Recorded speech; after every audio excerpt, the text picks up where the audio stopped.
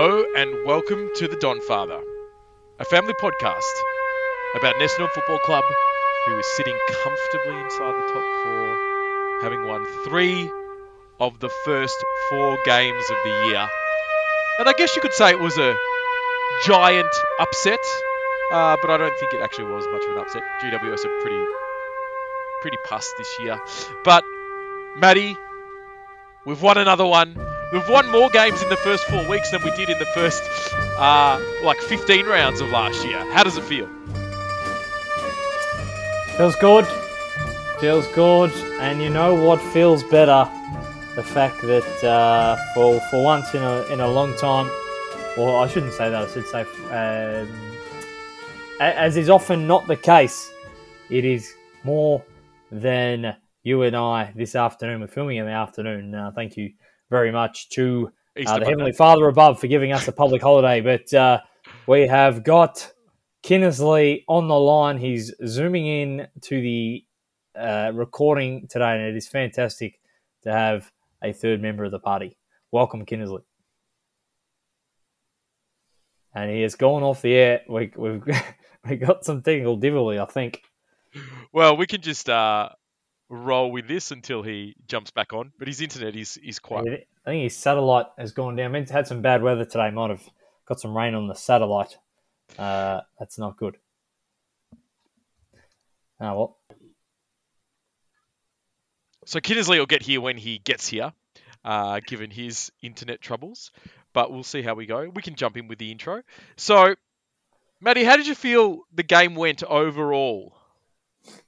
I'll say one thing. We have got we've got robots that can literally pass very complicated medical exams, diagnose conditions, but we cannot get reliable Wi-Fi. You got to be kidding me, Bill. But some things, the more things change, the more they stay the same. But I don't want the pod to get political, but let's just say the NBN has been a bit of a shit show from the time that it started to get rolled out and to where we are now. It's been very poor. Yep, I will blame it on the Liberal government as we blame everything. But look, the game itself, it was, well, actually, I'm not going to say it was all good, but I am, once again, pleased at the fact that we were able to come out with a win. I was a bit worried. I was pretty frustrated at times. But nonetheless, I think a bit like last week, if it was 12 months ago, last week or the Gold Coast game, probably thinking of the Gold Coast game. If it was 12 months prior, Ben Rutten in the coaching box, we'd probably lose that game. But nonetheless, we found a way to come out on top. Well, that's the thing, right? That the big talking point from the game, and we can look at it as a very big negative, is our poor finishing in front of goal. And Brad Scott said in his press conference that it was more about poor shot choice than it was about execution. But absolutely, last year and in previous years, we would have lost that game. Whether it was by a couple goals or a few points or whatever, our defensive setup was such that we would have not taken our opportunities, and then the other team would have had a period of dominance and they would have run down and put on 3 or 4 goals, and then we would have struggled to catch them. And we would have left that ground if we'd gone feeling like, geez, what an undeserving loss and incredibly frustrated.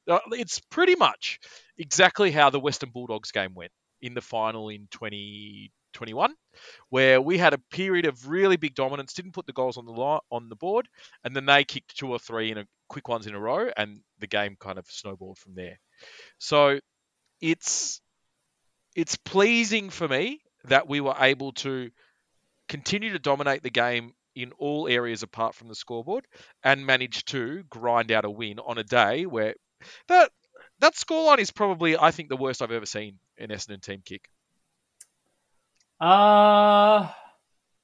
In recent memory, it is. Although I dare say it's not the first time we've... I certainly remember occasions where we had more scoring shots but managed to lose.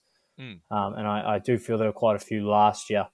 But no, look, full credit to everyone involved. Got the job done.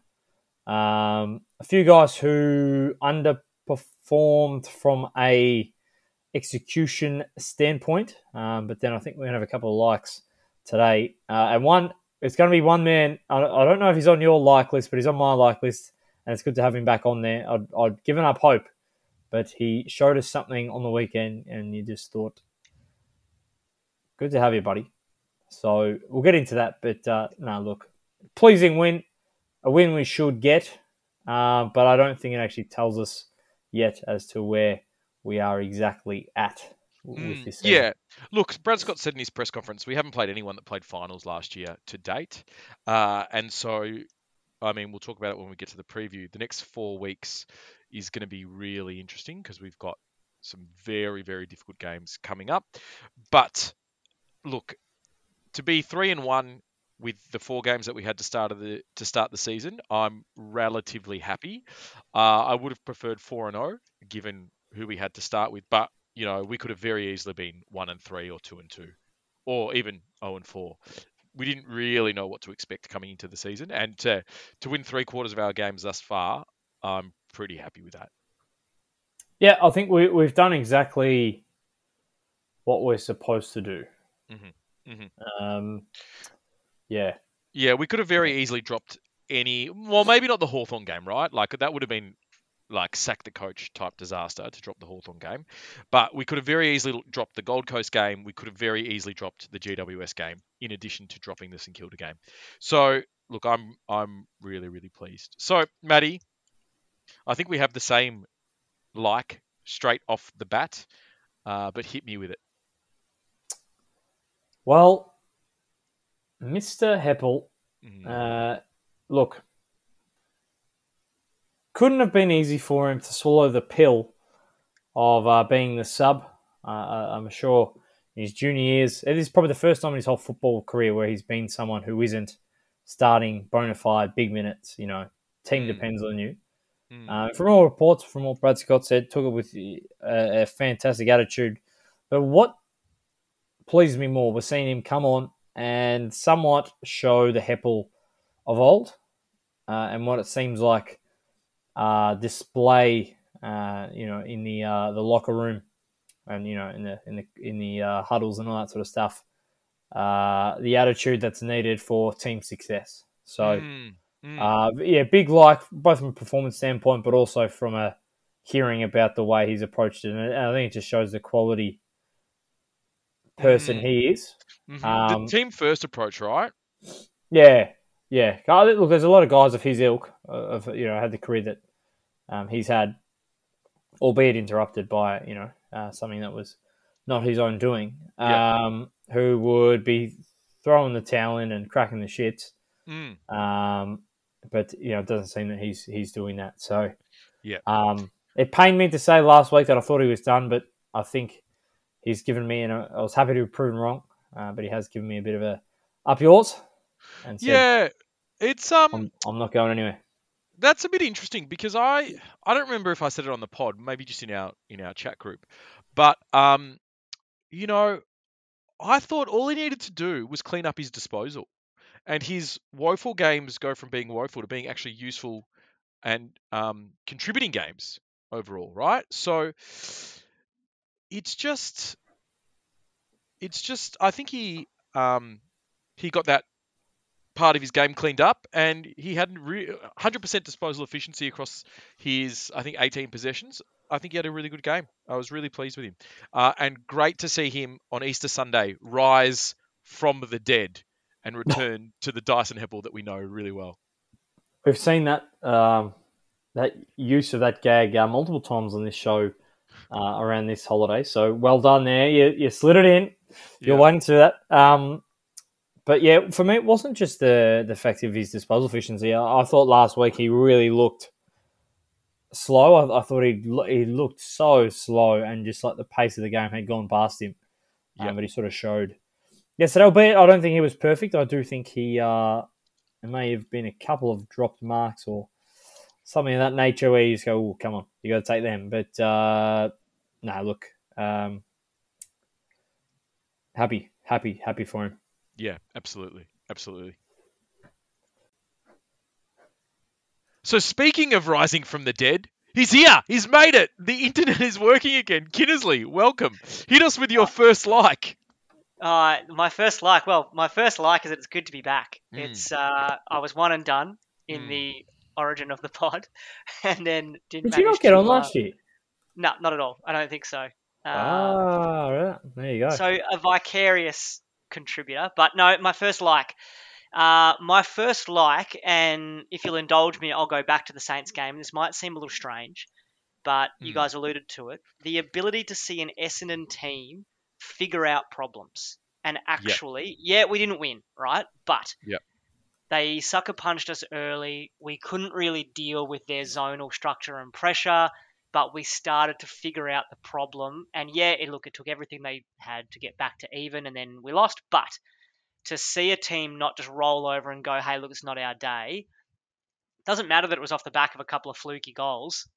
It doesn't matter. We were there. And then to see them, really happy yesterday. Zach Merritt, Captain Zach, straight after the game, big smile on his face, loving it. It's a little bit different, really, to the Essendon that we've seen in the last few years. So, yeah, agree. Just good. And it was true yesterday that Essendon didn't get discouraged by the poor kicking and stayed in the game, stayed relevant, didn't let GWS get too far ahead, and then were able to arrest the momentum again and kick away. And really, the 2 late goals were disappointing from GWS to bring the margin back. But if we look at that game, take the scoreboard out of it, we should have really won that by about 7 goals. So pleasing to get away with a win. Some work to do on the kicking. But yeah, I agree. I like Essendon's ability to adjust mid-game and get control back when it starts to be going against us. Matty, hit me with another one. Good. Sorry, I apologize. I thought we just lost Kin there, but like of the game, look, gotta say, was very pleased with Nick Martin. 2 really good games in a row, I agree. You know what? I'm going to say it, and apologies because I hadn't planned to bring this up on the show, but I'm going to scroll. Those who are coming after Dodoro, I've just got to say, he has made some unbelievable recruits out of nothing, like diamonds in the rough. I reckon we probably have talked about it before in this show, but let's have a look at it. I'm gonna roll out some names. You tell me how influential they were yesterday. Andrew Phillips. In fact, you can probably this is all one line. I said Nick Martin, but I'm going to put them all out there. Andrew Phillips. We got him for peanuts. Will Setterfield. We got him for peanuts. Nick Martin wasn't even drafted. Sam Durham wasn't wanted in the draft. We got him mid-year. Brandon Zerk-Thatcher at pick 70. Mind you, he's taking a bit of time, but that's okay. Good things take time. And Draper came through the rookie draft. Mind you, I think he still has some growth left in him, but he's already a solid AFL ruckman. Add on top of that, some other good finds. I think Jai Menzies had 17. D'Ambrosio obviously, wasn't good enough last week, but has shown signs that he's certainly capable of being an AFL player. And Will Snelling had a very, very good day in the VFL. You'd think he probably comes into the side at some stage. I don't know when, and that probably shows the strength of the side at the moment because someone like a Jai Menzies doesn't go out in my head. So we criticise Dodoro and go, and maybe there's some politics behind it and this and that, and that's another conversation. But his ability, or perhaps it's someone in his team, but his ability to find something out of nothing has got to be up there with the competition. Yeah, I don't think that's been the criticism around Dodoro. I think the criticism around Dodoro has been missing a few early picks that we've had in the past. But having said that, I don't think he's missed too many in recent years. McGrath is playing really good footy again, and he's probably the only one left where they think, should we have taken who's the Brisbane guy? What's his name? McCluggage. Yeah, McCluggage over McGrath. McGrath's been played out of position for the last 2 years, though. I agree. And I don't know why we have this obsession, and we've talked about this constantly off the pod. of taking players who are elite at a particular position, though it may be undervalued in the glitz and glamour of modern AFL football, say a halfback, just a really good halfback. And we go, yeah, but we can turn them into a midfielder. We've seen Andrew McGrath, is not going to be that A-grade midfielder, but as a halfback in combination with the other players, really effective. So why don't we just go, great, you are going to be one of the best in the competition in collaboration with the other defenders, and just let them go. And then you can see he's already enjoying it. So there's so many different aspects of football teams that can change. And I mean, speaking of depth, you look at Hobbs had 20-something and a couple yesterday. Voss has not kicked less than 3 or 4, if I'm recalling the stats. And this is he without... kicked 1-4 yesterday. He's not had under 5 scoring shots. Yeah, he's going well. And that was yesterday was without a huge impact from any sort of big forward, with Wiedemann going out and Harry Jones, I think, having what it seems lost a little bit of confidence. So finding ways to win is a real positive when you don't rely on... We basically played without a tall forward yesterday. And look, I'm with you. I'm really pleased, particularly with Setterfield. I mean, he only had 21 yesterday, but he had 7 tackles. And the difference that makes to our midfield, where last year it appeared like we didn't want to chase and tackle, just incredible from Setterfield. So really, really happy with that as a pickup. And again, really happy with McGrath. He's making good decisions. His disposal is really good once again. Andrew McLeod, late in his career, went to halfback and really changed the way that you played as a halfback flanker.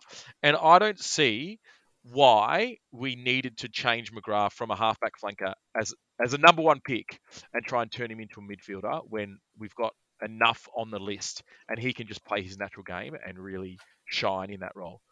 Wanganeen won a Brownlow for us off halfback. So I don't see why McGrath can't be equal to his number 1 pick billing and have that type of career from halfback. I think it's ludicrous to suggest that he can't. With the risk of taking too much luxury, another for the last couple of weeks, correct me if I'm wrong, but to the eye test, and I don't have the stats in front of me, but I've really actually enjoyed watching Dylan Shield play, and it seems like with a little bit of more clarity or perhaps freedom about the role, his run and carry and gun, kicking that goal last week was excellent. It just seems like we're seeing more of the Dylan Shield that we actually thought we were getting in that particular area, which has been really good. He looked a step ahead of the opposition yesterday. There were several times when there were players in front of him and he was going from a standing start and he would literally just run past them and evade them and get around them. And he looked to have time and space that I had never seen from him before. So I agree with you. I'm really happy with Dylan Shield's start to the year. And I think some clarity around his role and some clarity around the rest of the team means that he can actually just, like everyone else, play to his strengths, right? I'm glad you brought him up. I think he's had a cracking start to the year. What did he have? 28, 15 kicks and 3 tackles. So didn't hit the scoreboard like he has in previous weeks, but geez, he looked good, didn't he? So I'm just going to add to that previous conversation. Anthony McDonald, Tim Woody, another one that he found out of nothing. But on Shield, I think he's sort of dropped the mantle of, so in 2017 or 18, whenever he walked in, there was like, this is it. This is our guy. This is the guy. This is the missing piece. This is the missing piece. And to be fair, at that time, he potentially would have been, because we had a really good forward line with Waller, Danaher. We had Fantasia. We had a really solid attacking half-back line. The list was in a really strong position and ready to explode from there, I think. Yeah, we certainly had other issues, but it was like, this is our guy. This is the big body mid we've been looking for. And I was like, okay, this is our guy. And he sort of, I think, came in with that mindset. He was good for a year, and then he's had some injury troubles and some other, had some, I think he got suspended for 3 weeks. Like, he just had injury or interrupted years. And then, obviously, there was a year where Merritt and Parrish really took over, and Um, I think this is the first year where he said, or has had someone say to him, because I think last year as well, under Truck, they tried to play him at half forward. They tried to play him on the, like he just couldn't really settle in where he belongs, which is on ball. But I think with Brad Scott, he sort of come in and said, "Look, Dill, we don't need you to be Superman. We don't need you to do anything flashy. We don't need you to be, who maybe they thought you were when you came in and that you were going to carry the club or whatever. We just need you to do this, this, and this, and give us your natural flair. Defend the ball, make good decisions, be really sharp with your kicking because that's probably what's letting you down. And the rest will look after yourself. Bring all the flair you've got." And you don't, all right, doesn't look like it just looks like he's being himself and very comfortable doing that. And by, sort of ramification, he is stepping into that, if not to say he's been our best player, I think that's been shared across a number of players, but he's sort of stepped into like what we think he can be. He's been the point of difference, the explosive player that he was not able to be given they were expecting too much of him. And I've really enjoyed his start to the year. Absolutely. Yeah. I think what Matty just said sort of is the point, right? It's being the exact point of this year is that it's being shared. We had that 1 year where Parrish was unplayable for ages, but that also meant you took away Parrish, then the other couple had to find their way. Yeah. The fact now is all of them, Merritt's playing with a new lease of life, and there's discussion around what giving someone the captaincy can do and really focusing them and bringing in a new coach, one with experience and runs on the board and a clear vision. But I think that is the point, that it's really being shared. And we continue to go down the list of names that are highly touted that aren't even playing. You've got Reed, Cox, who haven't been cited due to multiple reasons. So the depth that they're building in the squad seems to be impressive. Now, what that will bring is yet to be seen. But to see those players that can roll through the midfield is really, really exciting. You could interchange a couple of those and still have a positive outcome. That's interesting because the one I'm the most excited about under Brad Scott is Nick Cox, because there was times over the last couple of years where he just looked absolutely confused with and he lacked all confidence and didn't know.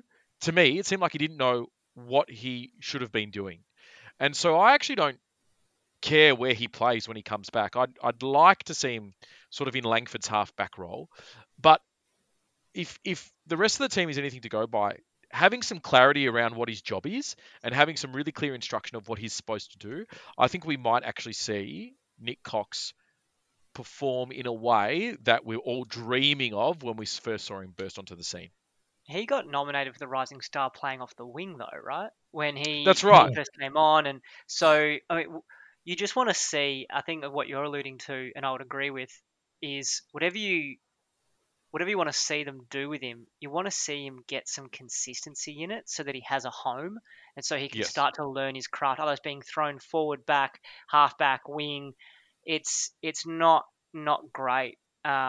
His run and carry up the wing and his delivery inside 50 in his first year had us wondering, what's the ceiling for this kid? So, I think you're right. I think, we need to see some real plans for them. And I think it seems like building off the plan that the team has, it's probably going to be a positive. Yeah, and I think we all agree that clarity of role from what we've seen so far has been a real turning point. So, as we start to wrap up this segment, I want to hit us with my biggest like of all, and that is 60-meter torpedoes on the run from Jake Stringer. I'll tell you what. I'm assuming you had nothing to add to that, or you will after this. But if that didn't go through, I would have been so angry. Particularly if I was a teammate and I was playing on that day, I would have been so pissed off if that didn't go through. Yeah, but you know what? But it went in. It went through, so it doesn't matter. This is the thing. We were talking about this offline about Joe Danaher and why we're better off without him. Because Joe Danaher so rarely delivers in the manner that Jake Stringer does, and I mean that's why he's the package. So it's and you would forgive some petulance, you would forgive some lack of concentration if he produced on the regular the things that Jake Stringer did. And when it comes off, it wins you games. And Jake Stringer, I think, is the only player on our team to date that can create such opportunities and turn games on his own boot. And he certainly did that for us. He got us over the line yesterday for sure. Yeah, look, I think with Jake, it's a funny one because he can kick them, but he can also miss some real gimmies, and it's sort of frustrating. Or and I suppose this is a bit of that. If you got like a genius friend, right? But he's also crazy. You're like, this guy's a genius. But you have to take all the craziness with him because you're like, you don't get the genius without the craziness. That's sort of a bit like Jake. Like, he can do some miraculous things, like do some absolutely ridiculous things. But he can also do some absolutely ridiculous things. Yes. You know what I mean? So it's and to kick 4-6, you're like, how many more of them were gettable? But also, how many of them should he just not have even had a go at in the first place? Yeah. And I don't know. Although I wasn't counting, and it just seemed he was popping. I didn't realize his score tally got to that. And I also am thinking over however many games. But yeah, he's a strange. I think he is a bit more reliable than Joe Danaher was, and offers more. Does some different stuff. I think Brad Scott also talked about his defensive presence. We all know Joey D probably lacked a bit in that department, but he's your genius / crazy mate that you've just got to take for all their glory. Do you know what kids don't remember? The shots Jake Stringer missed. Do you know what everybody will remember is once his career's done and dusted and we talk about Jake Stringer, remember that day he kicked a 60-meter barrel to seal the game against GWS. It's ridiculous. But I will say this, right? Because we are blessed that we do have 30% of our points. Yeah, he did. He kicked 30 points, and we scored 88 off the top of my head. Yep. So that's more than 30%. Yep. Yeah, it's nuts. I will say this: we have another. We're very blessed with another forward on the list in Anthony McDonald, Tippin Woody, who, maybe not at the moment, but at one stage in his career, had the same sort of capabilities, right? Like, could do some really miraculous things. But I am very, very, very confident if Tipper takes a mark 30 metres out directly in front, he's going to nail it. I just don't get that same confidence with Jake. No.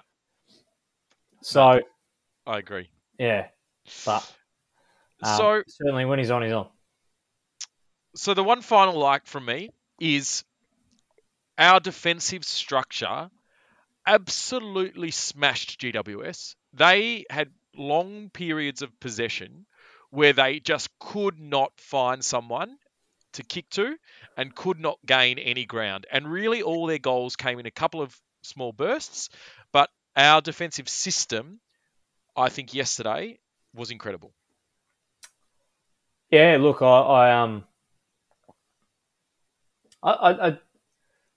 due to the logistics of Easter Sunday, I did get. I couldn't analyse the game perhaps as in depth as you did, despite the fact I was watching along. But of course, family comes first. So not for me. Footy comes first. Well, hey, there's someone's got to do that. But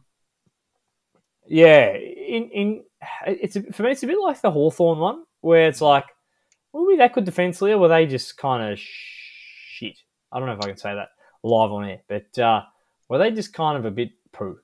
No, I think our form in that regard has been franked. I think our system is improving, and it is decent at this stage. It's not where we want it to be, but I think it's improving. Yep. And Kin, you were saying that your brother watched it live, right? That is correct. He went to the game. It was meant to be my nephew's first Essendon game. Unfortunately, the little scoundrel is a Brisbane Lions supporter, but we will leave that to the side. We'll work on him. We'll work on him.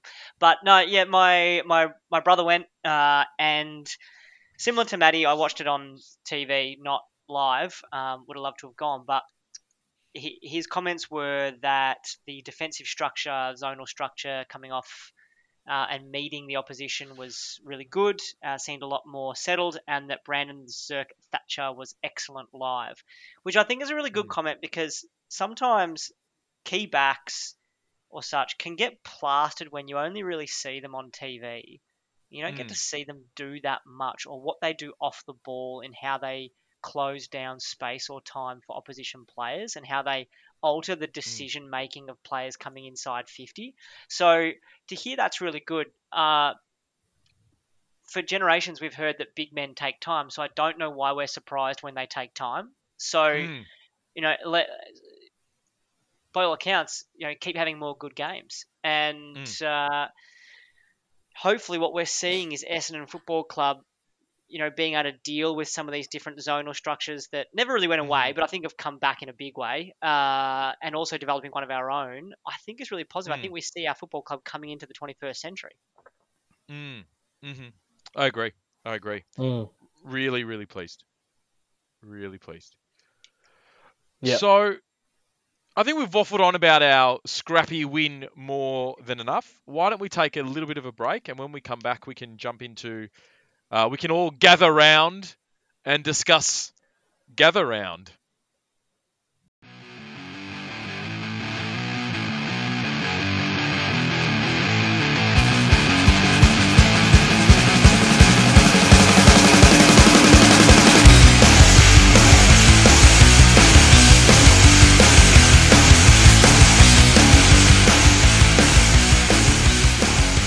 Well, my friends, it is round 5. Gather round and let's talk about this gather round that is happening in Adelaide. I like the concept, to be honest. If I was a man who did not have a young child, I would probably have made a trip over to Adelaide to experience a bit of footy, make a weekend of it, watch a couple games, catch the Bombers Melbourne game. But yeah, I quite like the concept. Where are you guys at with it? I understand it from a business economic standpoint. And also, I'm assuming the AFL's grand plan is to move it to, say, a Sydney or a Brisbane to try and rattle the tins over in those states and grow the game there. But no, look, I understand it. I'll be, yeah, like it appeals to me, but what I have an issue, look, this is going to be, I'm going to steer away from footy, but it doesn't actually appeal to me enough to pay the overpriced flights and accommodation to go. So the actual value for it, and maybe it's just because, look, Essendon, we're not tipped to win a premiership. We're not, it's not exactly tipped to be like, oh, this is a big game for us. And I don't know if Adelaide's that much of a draw card for me in that I'd overpay to go. So, yeah, I don't know. It'd be interesting to see what happens. I have, know of a few people who are going. I'm sure you two are the same, where it seems, okay, this is going to work. But I wonder if that'll be the case over the years once the sort of novelty of it's worn off and it's like, okay, it's sort of nothing. Yeah, look, it's going to take a couple of years to really get going. But I like the concept that you can have one round a year where you can plan, with your footy mates, whoever they are, a weekend away. You don't necessarily have to go and watch their team play, but you're going to watch your team play. You're also going to go, like in Adelaide, you might go to the Barossa and drink some wine, or you might see some of the other sites. I don't know, Rundle Mall, whatever's going on in Adelaide. But I particularly Sydney and Brisbane, you could certainly make a weekend of it for sure. Anyway, this is It's not Raise tourism. Outdoors or whatever. What's the show called? Great Outdoor Adventure. You know what I mean? Yeah, I know what you're talking about. Let's have a chat about the game. Essendon Melbourne. This is the beginning of a run of 4 very difficult games for us. How do you see this one going? I think if we're going to get Melbourne, I'm happy with getting him at Adelaide Oval and not at the MCG. Me too. Me too. So if there's any time for us to get him, which I don't think we will, mind you, I don't think I haven't gone into any game confident, and I won't do that for 23 weeks plus finals if we play them. But I certainly give us the best chance we would have against Melbourne. It would be this week because we're not playing in Melbourne. So yeah. They haven't looked that good, to be honest. Like I watched their game yesterday, or big chunks of it, and they got the job done, but they didn't look that impressive, to be honest.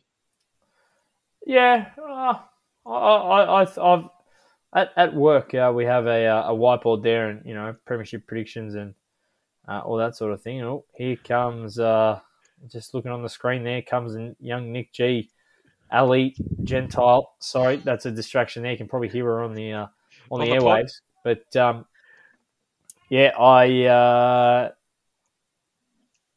don't. I think just good teams are good teams. Like you don't always have to think, oh wow, they're so dominating. Yeah. To see particularly who they were playing. Did they have to do anything flashy? Probably not really. So I think what I like about our chances, and again, I'm with you. I don't think we win this game. But what I like about our chances is if we can bring the ball to ground in the forward line, they're not going to waltz it out like they have in the past. And their game plan relies on Lever and May intercepting the ball. And if we can stop them from doing that, as we've shown we are better at this year, I think we're in with a chance. I think our clearance work is better, and I think our team defense is better. So they're not going to get out over the top like they have previously. Yep. No, I agree. I just getting distracted there by your child. She looks like she is using the rumpus room as a jungle gym, and she comes, explores, gets herself on camera, and I wish you could show this to the viewers. She looks happy as Larry to be here. So am I, Bill. But yeah, look, we'll see. I think I'm happy we've got them in Adelaide and not at the MCG. I'll say that. Kins, what's your thoughts? This sounds like an absolute cliche, and you know what I'm about to trot out, but I just want to see us create a contest and keep trying for the whole however many minutes it goes for. At the risk of getting very philosophical about it, as humans, we tend to applaud what finished well, not what was done well, and we tend to attack what ends badly, not what was done badly. So I would like to see us compete. I do not expect us to win, and I hope I'm proved wrong, but I want to see them compete for the whole time because calling a spade, in the last 2 years, we would have expected us to have a crack for the first couple centre bounces, get smacked up, and then just roll over and see what happens. I want to see us applaud what is done well, and I want them to try and play to their best. You can play well and lose. And if we play to our potential, we always have the option of winning, but Melbourne are a good side, and we beat the Giants by 13 points. Let's not get ahead of ourselves, but that's what I want to see. I want to see them compete, and not just compete, but I want to see them compete as best they can for as long as they can. No, I agree. I agree with you. And look, I think it's going to have to be probably our best performance. Well, we'll certainly have to be our best performance of the year to win against Melbourne, and our engine room. It'll show the growth of our engine room with Setterfield in there if we can get on top of them at clearances. And then ultimately we've got to take our chances because they're not going to give us too many.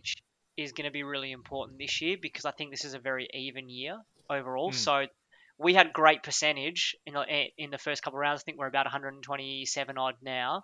We can't let that start to get eaten away because that could be a real boon for us later in the year if we keep these games close and keep winning.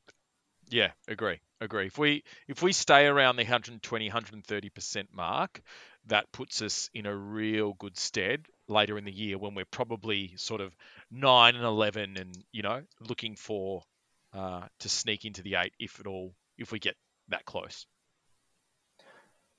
Yeah, I don't know if in the vision of pulling ourselves out of mediocrity, I don't know if I'll accept just, we competed hard. Look, I do think they are the better team, but I think we actually match up okay. Considering that they only have Grundy to ruck, So we may get an advantage there because we know that Phillips likes to put Grundy in his pocket. And then we've got He does actually. And then we've got Yeah. Draper that can get off the lead, or get off the leash, I should say. Yeah, I think I'm with you, Matthew. I think we match up okay. I think if we can get Setterfield to match Oliver in the big body stakes, we've got Stringer that can match Petrarca in the forward line. I think we match up okay. We've got the quality on the outside in Martin and Durham to match their wingers. It's really, I think, this game comes down to, can we bring the ball to ground in the forward line and keep it in the forward line? If we can, then I think we're a big chance. If we can't, then I think they beat us comfortably. May Yeah, has been with you. the last couple of weeks. Is that correct? He missed he missed a few games. He played yesterday, but I don't know yesterday. if he's under a cloud. I think the wings actually might be where their point of difference is. Langdon and Lockie Hunter are two quality players. Oliver probably a better player than Setterfield, but it'll be interesting to see what Setterfield produces there. And then Merritt, Parrish, Shield, I'd say are up there with Melbourne's next best. If you say that Petrarca is probably going to play more forward than he does mid, I don't know how we compete with him if he does go in the mid, and they've got Clayton Oliver in there. I think he could do some damage, but not known for his endurance normally. But dare say that could be one to monitor. But I'd be interested to see if they do go a Stringer in there at times to go head to head with Petrarca or even an Archie Perkins. So. The Prince. Yeah, I wonder if we'll see a bit of a shake-up to that, but I think the wings could be the point of difference and their tools. I think Lever and May will be too good for our tools, especially if Wiedemann isn't playing. Wiedemann's definitely going to be out. You reckon that's definitely concussion? It's 12-day protocol. Yeah, but was it confirmed concussion? Well, I guess we'll find out in the next couple of days. Yeah, so I think Harry Jones, he'll get eaten alive by Stephen May or Jake Lever. So what you're saying is we've got to bring Voss in? Yeah, well... I would love to see Voss just run through Steve May. I'll say this. Before I heard Brad Scott's press conference, I thought he's got to come in. It's just obvious. But I actually like Brad's approach in which to say, no, when he comes in, I want him to be playing all the time, not just come in and out. And I actually like that a lot because that shows it is better for his development, although frustrating because you do want to see him at AFL level. And I'm sure he wants to be playing at AFL level, but I do like the idea of just bide some time, really get good. And he's been very good at VFL level, but we'll see. We might be forced on a personnel basis just to put him in. There's certainly one thing that we can't do against Melbourne, which is what you're talking about. Lever, May, and their aerial dominance is blaze away in a small aspect like what we did against GWS, where the ball came in high and long. We got it to ground. Hey, look, we got a ton of scoring shots, but that approach will hurt us badly if we start that. So, I mean, and that's obvious. If we can see that, then Brad Scott and the Brains Trust can see that. So what you want to see there is us match them running-wise in the midfield, get the ball, lower the eyes, got to get people on the lead, not bombing it in. That's just not going to work for us against their elite backline. I agree. I won't lie. I haven't also ranked the worst in the competition for losing the ball out of one-on-one contests in our attacking 50. So what that tells us is that we have to find a different way to get the ball inside 50. It's probably not going to be one-on-one contests. If we haven't been able to do it against the teams we've played, then we're not going to be able to do it against Melbourne. So there's going to have to be something else. Yeah, I think that's more a personnel issue. Like, you think we haven't had Peter Wright in. Wiedemann's missed functionally 3 games. Harry Jones is young and developing. Stringer missed the first couple. So yeah, I think I agree with you, but I think that's more of a statistical anomaly due to personnel rather than we're just poor at contested marking. Chicken and egg. One leads to the other, so we've got to find a way to break that cycle. Yeah, I agree with that wholeheartedly, Ken. I think the way we're entering inside 450, I didn't love, but no, I agree. Yeah. Well, boys, we've been waffling on long enough. Looking forward to next Saturday afternoon. thank you for joining me on this Easter Monday. I'll get this episode out as soon as I can. Any final thoughts from you guys? No, thank you for having us. Obviously, some technical difficulties, so we appreciate your ability to produce the show and pump it out there to our listeners and followers along. Obviously, they know the drill. Listen to this on whatever platform, or continue to listen to this on whatever platform you are currently listening on. But if you haven't already, we are on the Gram. I think that's our most used platform there. I think we might have a Facebook page. I'm not actually too sure because I definitely keep up with all our news and postings on Instagram. So that would be the number one priority. Get on the Gram and continue listening on whatever platform you are listening on. Perfect. Well, Kin, Maddie, thank you for joining me. Great to have Kim back as well. Thank you, boys. And until next time, go Dons.